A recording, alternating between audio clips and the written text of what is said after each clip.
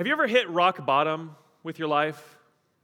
Or seemingly felt like you hit rock bottom in your life? Or maybe you say to yourself, man, it cannot possibly get worse than this. I mean, this thing happens after this thing, after this thing, after this thing, and it just keeps piling up. What is going on? It can't get any worse than this. Until it does. You know, the last 2 years have been so rough for so many people. We've had disease, death, job loss, economic strain, financial stress, just general anxiety, mental health issues skyrocketing, emotional health issues, families fracturing, marriages struggling, relationships altered. And now we have a war that has the potential to go global. God, where are you? Where is the silver lining in all this? You know what the beautiful thing about hitting rock bottom is? When you hit rock bottom, you have nowhere to look but up. Desperation drops us to our knees. And that's what we see in the life of Moses. Desperation dropped him to his knees necessarily. So we are looking at the life of Moses, this series we're doing this spring. And so we are in the book of Exodus. Go ahead and turn to the book of Exodus on your phones or in your Bibles. Exodus 2 specifically. It's in the Old Testament. Now, why would Christians read the Old Testament? Isn't it the Old Testament? Isn't it antiquated? Isn't it so irrelevant? No! It's extremely relevant, and it's beautiful, and it actually contains vital principles, wisdom for life and godliness. But also, it's the backstory for the New Testament. It gives us a fuller appreciation and love and understanding of who Jesus is. Jesus, the long-awaited Messiah, who they anticipated for centuries. So everything in the Old Testament points to Jesus in the New. At Bethel, we like to say this. We say it a whole lot. It's all about, come on now, it's all about Him. Jesus, what's all about Him? Life, this universe, this world, everything, and that includes this, folks. The Scriptures are all about Him. The Bible is God's redemptive story of mankind through Jesus. So it points to Jesus. So we're looking at a genre of Scripture in Exodus called historical narrative. It's storytelling with a purpose. You know, when we went through the book of Romans for 3.5 years, we went verse by verse, point by point, and we picked it apart. It's kind of how you, like in a lecture, you take down notes for every point. But when you watch a movie, hopefully you're not taking notes. That would be weird. You just watch it, and every scene has a takeaway. Every scene has something that we digest.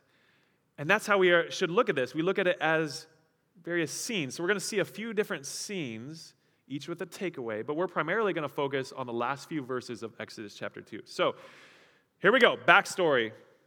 What's going on up to this point? Here's the recap. God has chosen a particular people, a family, the family of Israel, the people of Israel called the Israelites. And there's a huge famine. And they, because of the famine, have to go to Egypt to get food, to be sustained. And God sustains His people in the midst of this. And God's people grow and thrive. They are blessed by His hand. And they grow to be a great people. Well, the Egyptians, after many years, Israel has been in Egypt for 400 years, and the Egyptians enslaved them out of fear.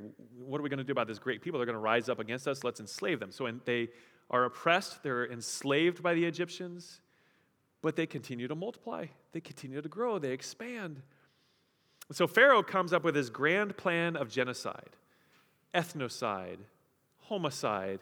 He says, we are going to murder every baby boy born among the Hebrews. We're going to take these baby boys and throw them into the Nile River to be killed.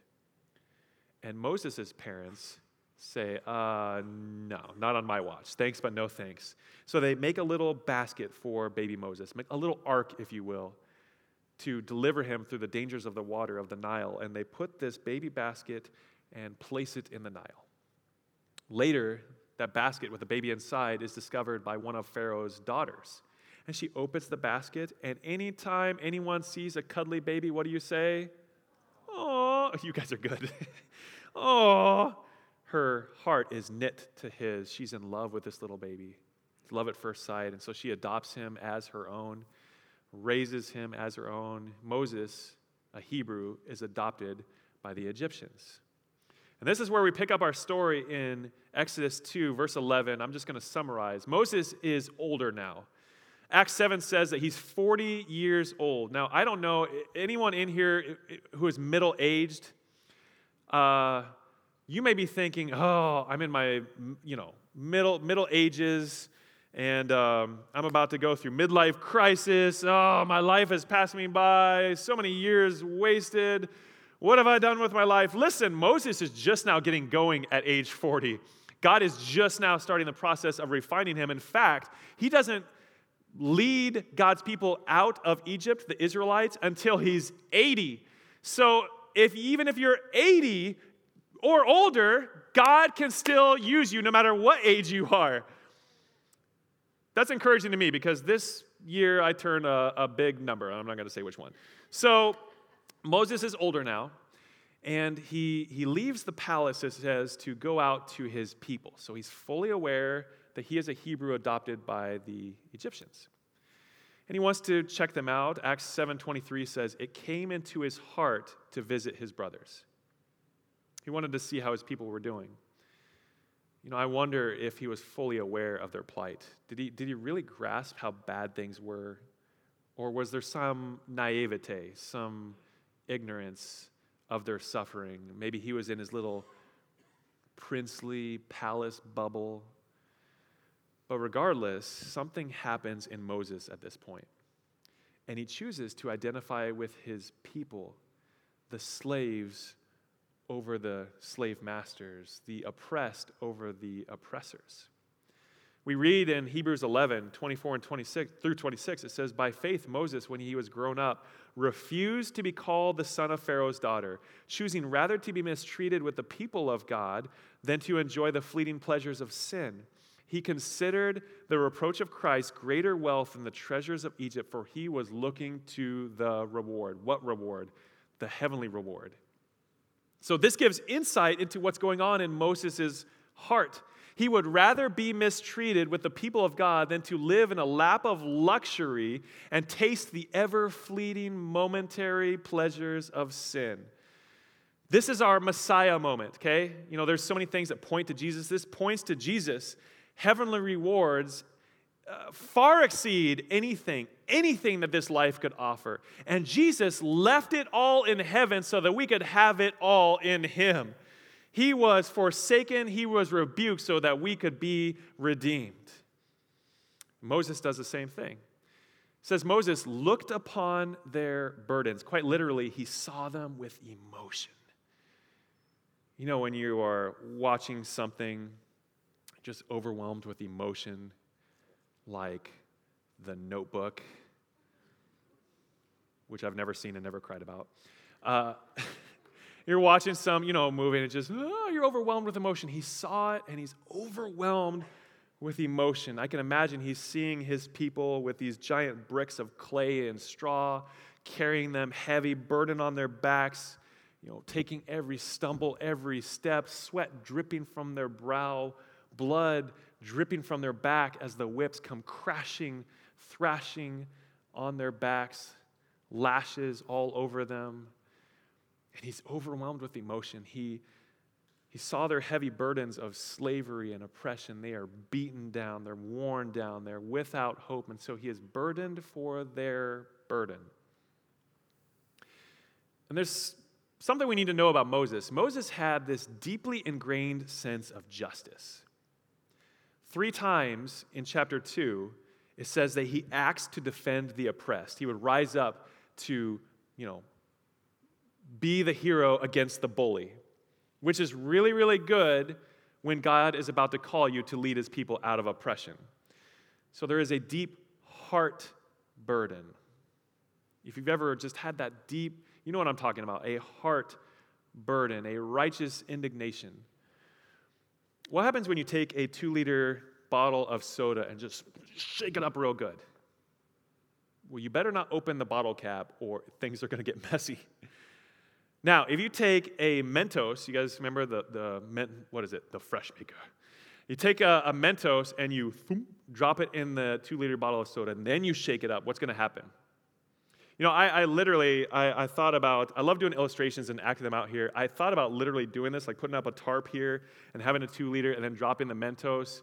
But I decided in a last-minute better judgment, thank you, Lord, not to do that because you people in the front row would be so mad. It would be like the old comedian Gallagher. Remember him? I mean, you'd just be covered in soda.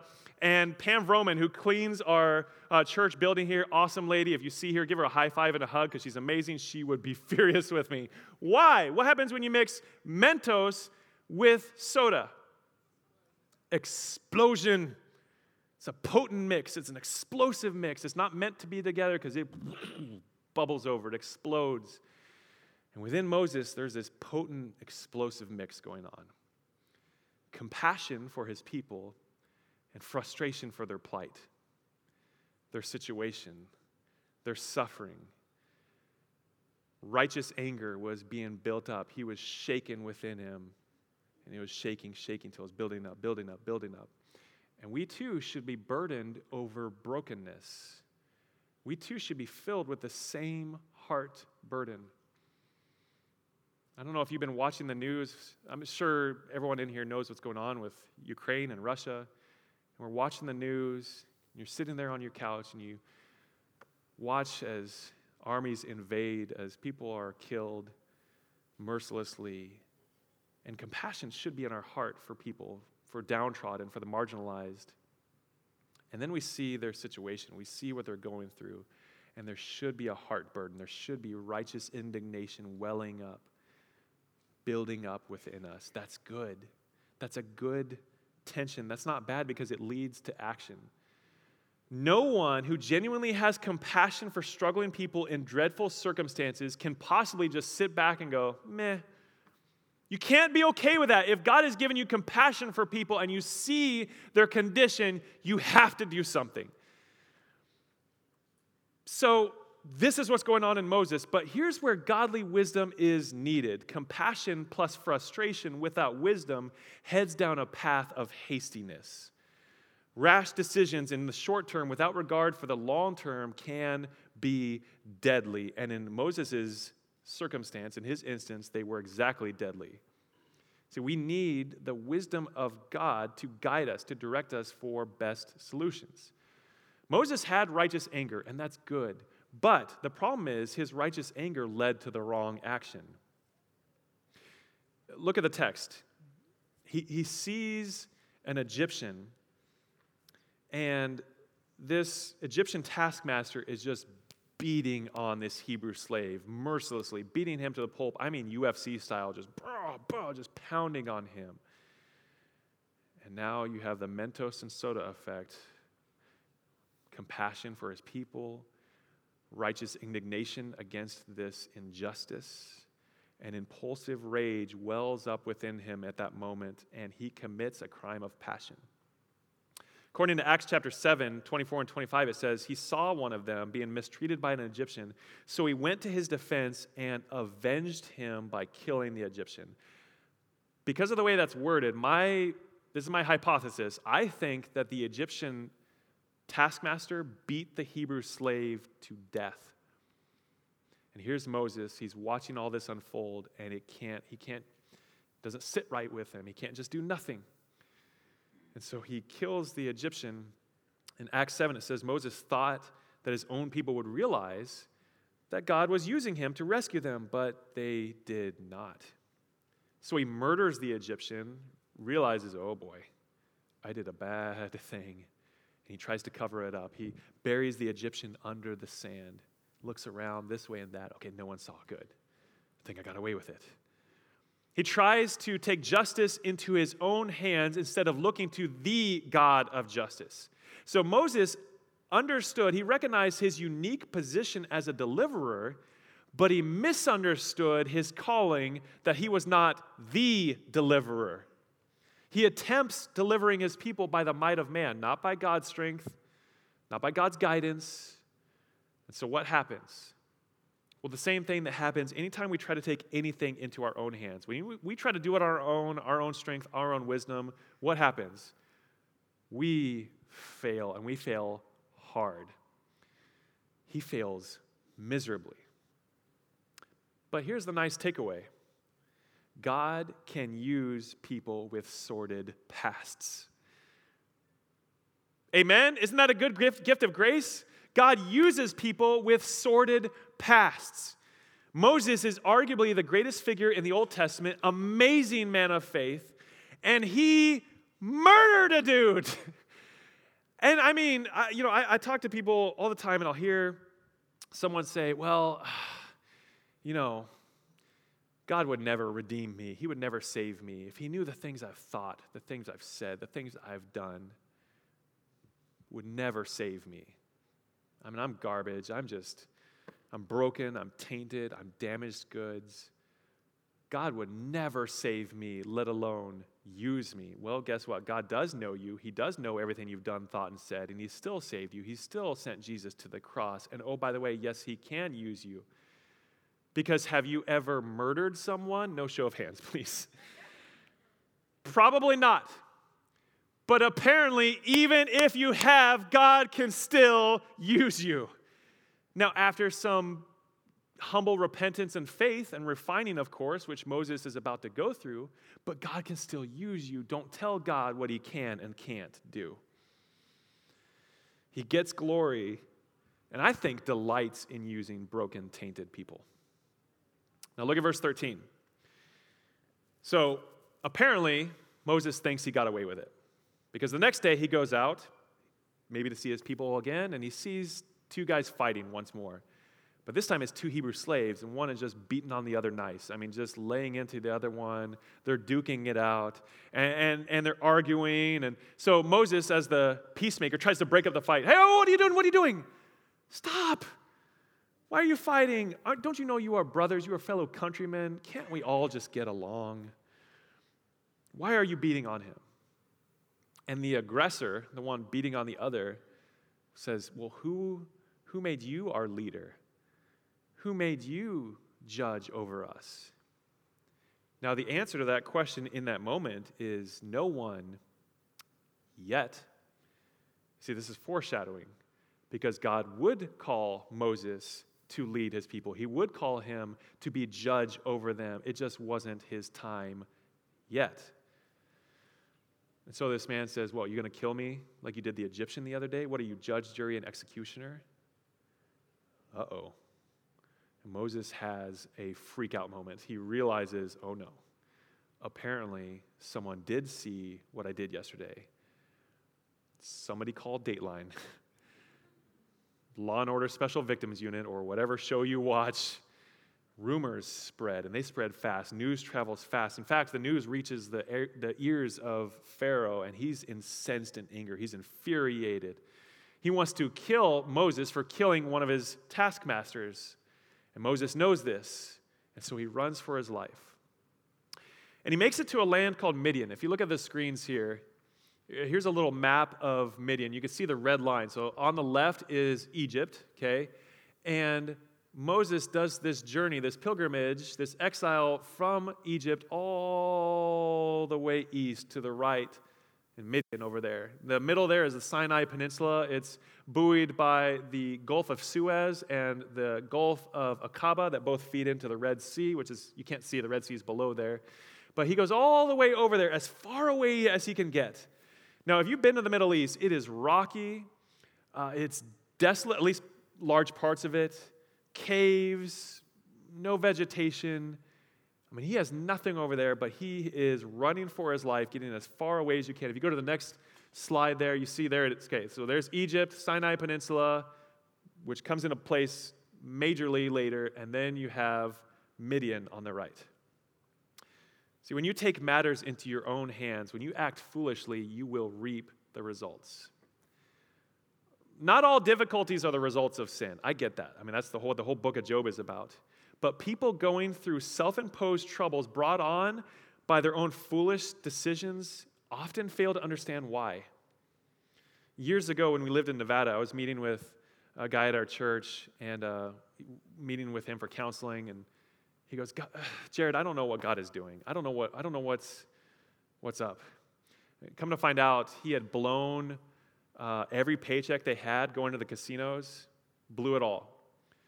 Blew through his savings. His marriage, because of that, was in shambles. He was a mess. He was a wreck. And I remember I'm sitting across from him, and he goes, Jared, why did God do this to me? Why did God allow me to blow all my money at the casino? And I'm just like, really? Our capacity for just being so blinded by, can I be honest, our stupidity is staggering. He put himself in that mess. He dug himself into that. And here's the thing. God, when we make stupid decisions, when we foolishly follow sin, God is like, okay. And he lets us reap the repercussions. But what's incredible is that the Lord still uses the repercussions of our stupidity for his purposes. And the Lord allowed Moses to flee Egypt for Midian to be in the wilderness for an extended season because he needed to be. God needed to break him and shape him and mold him to lead his people. And God refines us in the desert season. Some of you are in a desert season and you don't know why. Probably one reason, possibly, is God is using that to refine you, to shape you, to mold you. God refines us in the desert seasons, even if those desert seasons are self-inflicted because we try to do things our way instead of his. So this leads to verse 16. 16 through 22, basically Moses, he ends up in Midian, and he sits down next to a well. And he's probably dejected, and he's depressed. He had to flee from his country with his tail tucked between his legs. He's sullen. And he's thinking to himself, what just happened? I was supposed to deliver my people, and now I have massively made things worse. He goes from privilege and prestige in the palace with all the comforts in the greatest nation in the world at that time, the greatest empire, to the obscurity of criminal exile in the desert. And so he's sitting there at the well. And while he's at the well, these 7 little girls come up, 7 daughters, and they have with them the buckets, their pails. They're going to the well to draw water. And we have a couple little girls, and I imagine these little girls are cute, and they have their little buckets, their pails, and they're going to go to the well to get the water for their flocks, their sheep. And as they do that, these machismo jerks come in, these other shepherds, these bullies, and they bully their way in. Move it, girls! And they shove the girls aside. They drive the girls away. And they push them aside, and they draw water for themselves to hog all the water for their own flocks. Now Moses, again, remember, he's sitting there next to the well, and he's watching all this happen. And remember what happens? Mentos, soda, compassion, frustration. He sees these girls, and they're being mistreated, and now you have righteous indignation, righteous anger welling up again, welling up, welling up, welling up. And Moses can't take it anymore, and he rises up, knight in shining armor. And he goes to save these girls. He goes to deliver them. So he drives out these bullies, these shepherds. He pushes them away. He doesn't kill them like he did the Egyptian. He actually does something spectacular, out of the norm. He bends down to serve these girls. He draws water from the well for them. He waters the sheep for them. So the self-imposed shepherd, self-imposed savior, stoops down as a selfless servant. So what made the difference? Moses was humbled. I mean, massively humbled. God needed him to be humbled. Being exiled from your home, from your comforts, from everything you knew will do that to you. He needed to be broken, to be malleable and usable for God. God needed and wanted every drop of self-confidence and self-dependence drained from Moses. And so the girls get water for their sheep, and they go back to their tribe. They go back to their father, Reuel, also named Jethro in other verses. And they tell their dad what happened. And their dad is like, "That's awesome. Where is he? Let's honor him." "Oh, right. We left him at the well." "You did what? This man saved my daughters and you left him?" He wants to meet this man who saved his girls, who they thought was an Egyptian, probably because he dressed like an Egyptian, he talked like an Egyptian. He walked like an Egyptian because he was raised as an Egyptian. But this is important because Egyptians were known to the tribes in the wilderness as an arrogant people. Oh, they were so prideful. They had superiority complex. They were up on this pedestal. Oh, you people down there, so beneath us. You desert folks, you sand dwellers. They would look down on others, especially those who lived out in the wilderness. And so it would be significant for an Egyptian to rescue them and then to serve them humbly, come to their aid. It showed that he had unique, special character. So Reuel rightly wants to meet him. And he says, bring him over. We're going to celebrate. We're going to have a feast. And so they do. They have a feast for Moses. They celebrate this hero. And then Moses, for many years, dwells there with Reuel and his family, and apparently gained favor with him because Reuel gives his daughter Zipporah to Moses to be his wife. And they have a son together named Gershom. Now, Gershom, the verbal root of this name means chased away, which is significant. Moses was chased away from his people and his home. He chased away the shepherds who tried to chase away his future wife. Gershom literally means resident alien there. So Ger means foreigner, Shom means there. That's why Moses says, I am a foreigner in a foreign land. So though he found a family, though he's keenly aware that he's not home with his people, he is a sojourner who just does not fit in. Side note, folks, we, according to 1 Peter and according to Hebrews 11, we are foreigners in this world. We are all sojourners. We are exiles in this world. This world, at least as it is now, is not our home. Now, we will be in the new heaven and the new earth if you trust in Jesus, but this world, as it is now, with its values and priorities, is not our home. Heaven is our home with our Lord and Savior forever and ever. And if you're excited about that, you would probably say, come on now. And this is why, because we are sojourners in exile in this world, this is why we should also compassionately minister to refugees and immigrants and foreigners among us. I'm not trying to be political. I could care less about politics. I'm not a political person. But the Bible commands, Old Testament and New, to minister to those who are unlike us, to minister to the refugees, to minister to those who maybe aren't in their home, who feel unsettled. I think of the Afghan refugees who are still, there's some in this area, in this region from last year. We have a ministry partner, Welcome Network, they're located in Northwest Indiana. They're one of our ministry partners that they specifically minister to and help refugees and immigrants. I think of, they're saying in Ukrainian refugees, we're probably going to see 5 to 6 million Ukrainian refugees across the world. There are going to be probably some in this area. How can we show them compassion? See, it's not where Moses was meant to spend the rest of his days.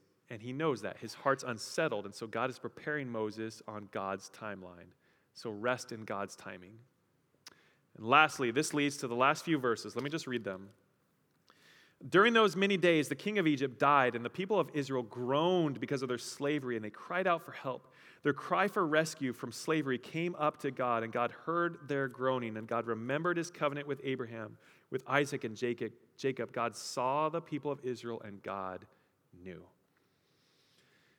There's this parenthetical paragraph that almost seems out of place here. So there's a new Pharaoh, a new king of Egypt. Yes, maybe he'll be more lenient. No more slavery, no more oppression. Maybe he'll lighten the load. No, things are worse.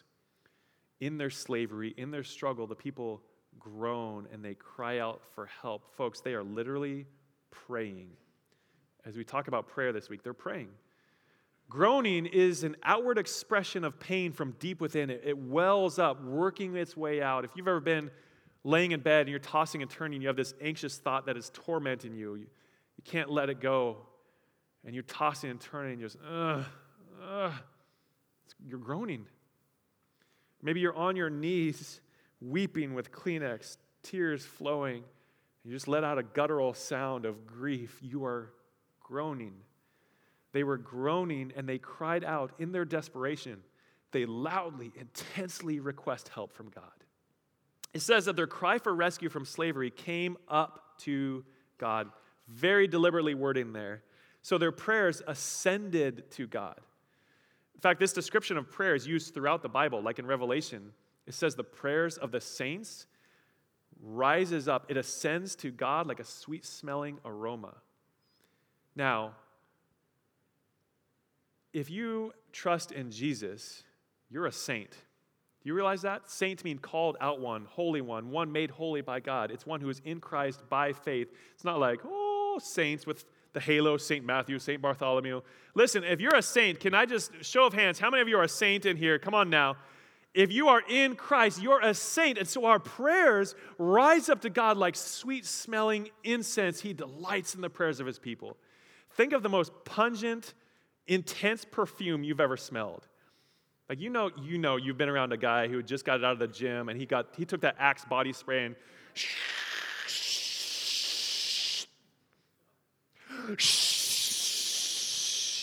and you're like, hey, dude, long time no see. And it's just overwhelming. The thing about an intense smell is you can't ignore it. I don't care if you have COVID and you've lost your sense of smell. You can't ignore it. Their prayer of lament here for rescue came to the only one who could actually do something about it, and the true deliverer would not and could not ignore them. That's why we see in verses 24 and 25, God heard, God remembered, God saw, God knew. This repetition of verbs here underscores the personal nature of the receiver who hears our prayers. So let's look at each of these briefly. God heard. Sometimes we pray and it seems like our prayers are bouncing off the ceiling, bouncing off the walls. We seem to encounter the silence of God. As a church family here, we're reading through individually the Gospel of Mark through the Bible app, just a few verses every day. Shameless plug, if you're not yet a part of this, we're halfway through, just join us. There's some signs around the building, scan the QR code. There's a link I'm going to send out today in email and on social media. You can join us. We start part 4 tomorrow. And if you've been a part of this, keep going. We want to have a regular rhythm of habit of grace of digging into God's word. But a few days ago in the devotional in the Gospel of Mark, we're reading through it, and it said this line. I love this. Patient faith withstands God's silence. His silence is not an indication of indifference. So if you are suffering or it seems like God is silent, where are you? It doesn't mean he's given up on you. He hears you. Listen to me. Some of you need to hear this. He hears you. I don't think you heard me. He hears you. Pray as if you know God hears you because he does. Don't give up hope. God honors persevering faith. So God heard. Second, God remembered. Wait, did God forget his people? Was he unaware of their suffering, unconcerned? No. Remember here is a colloquialism for honor his covenant, honor his promise to his people. This was not the covenant recollected, it was the covenant applied. So earlier, Moses rose up by his own hand to try to be his people's deliverer. Now, it's God's turn. Now, God would rise up and deliver, defend, save his people. In other words, it's go time. God had seen them suffer enough. Their cry for rescue came to him, and God always keeps his word. God promises, God remembers, and God acts. So God heard, God remembered. Third, God saw. In Genesis 16, you have the story of Abraham and Sarah. God promised them a son. That son would be the start of a multitude of nations. But the problem is Abraham and Sarah are really old. They're past the age of childbirth. And they've been waiting a long time. Still no son. Still nothing. And so Sarah is like, well, Abraham, how about you take my maidservant Hagar and have a child with her? And Abraham's like, okay. And so they, sure enough, have a child. She's pregnant. Now, Hagar, the Egyptian servant, is pregnant, and Sarah is filled with jealousy and rage, and so she drives out the Egyptian servant Hagar. Don't miss the parallels here, just like Moses was driven out. Drives her out into the wilderness. And she too finds herself as a stranger in a strange land. She too stops to rest near a well of water. And it is there where the Lord finds her and speaks to her and promises her great blessing. And so she names that place Be'er Lohoi Roi, the well of the living one who sees me. He is El Roi, the God who sees me. He sees us. He is the God who sees you.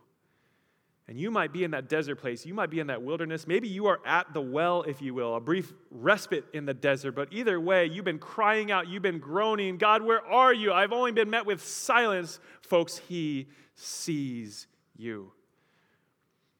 Which leads to the last thing. Look at the last two verses of this chapter. God knew. Knew what? Them.